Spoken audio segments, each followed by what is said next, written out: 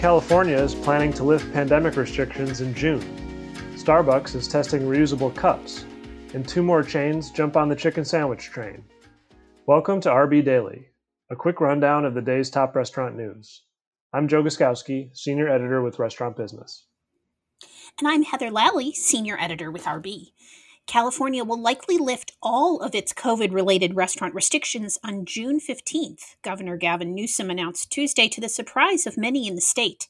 The governor said he intends to keep a mask requirement in place, but will otherwise clear the way for, quote, business as usual. Need a reusable cup? Starbucks might let you borrow one. The coffee giant will test a Borrow a Cup program at 5 stores in Seattle through the end of May. The test will let customers get a reusable cup for a $1 deposit.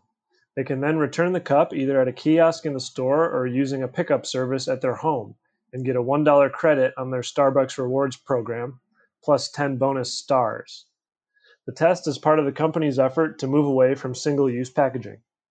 3 more fried chicken sandwiches made menu news this week. Cowboy Chicken and Portillo's both debuted their versions of the trendy item, while Carl's Jr. tied its monster-sized sandwich into the release of the Godzilla vs. Kong movie.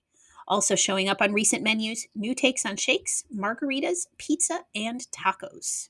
The famous Dave's barbecue chain is continuing to explore alternative growth options, including the adoption of its menu by other concepts and deepening reliance on ghost kitchens.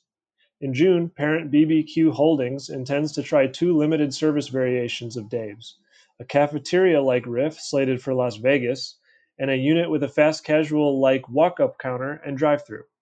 Zaxby's is hiring a new chief technology officer. The chicken chain on Tuesday named Mike Nettles its new interim chief digital and technology officer, the first technology executive in the company's history. Nettles, who previously worked with Papa John's and with Panera Bread, will prioritize the company's recently revamped loyalty program called the Zax Fans Club.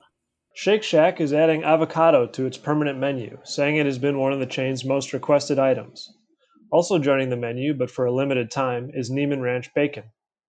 The 2 ingredients are being added to Shake Shack's new avocado bacon burger and avocado bacon chicken sandwich, available until June 30th.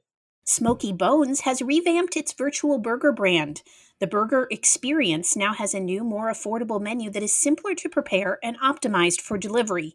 The casual dining chain is hoping the changes will help the brand stand out in the crowded burger delivery market. The 5 new burgers are made with quarter-pound patties and a new secret chef sauce and start at $6 each.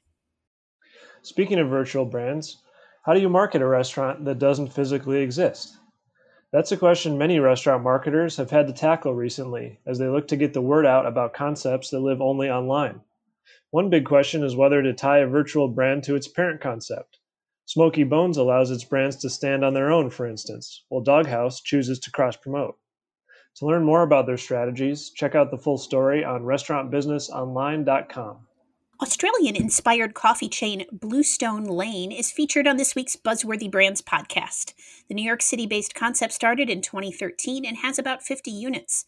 Bluestone Lane focuses on hospitality. The brand is heavily concentrated in urban areas, but is eyeing its real estate portfolio as it looks to grow post-pandemic, with plans to expand into California, Texas, Colorado, and Arizona. After last year's cancellation of the NCAA basketball tournament, millions of fans tuned into the games this year. Viewers got a look at many new commercials, but among the top 10 most viewed ads were 3 restaurant-related brands: Uber Eats, Buffalo Wild Wings, and Wendy's. All capitalized on the tournament with a March Madness theme to the ads. And that should do it for today's RB Daily, your daily dose of the most important news of the day from the editors of Restaurant Business. Find us every weekday wherever you get your podcasts. I'm Heather Lally. And I'm Joe Guskowski. Have a great day.